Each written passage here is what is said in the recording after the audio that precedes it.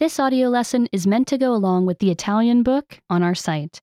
Be sure to get your book at ItalianPod101.com. Nasi di animali.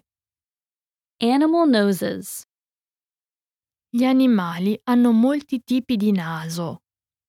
Animals have many kinds of noses. Questo maiale ha un naso piatto. This pig has a flat nose. Questa foca ha un naso rotondo. This seal has a round nose. Questo elefante ha un naso lungo. This elephant has a long nose. Questa scimmia ha un naso rosso.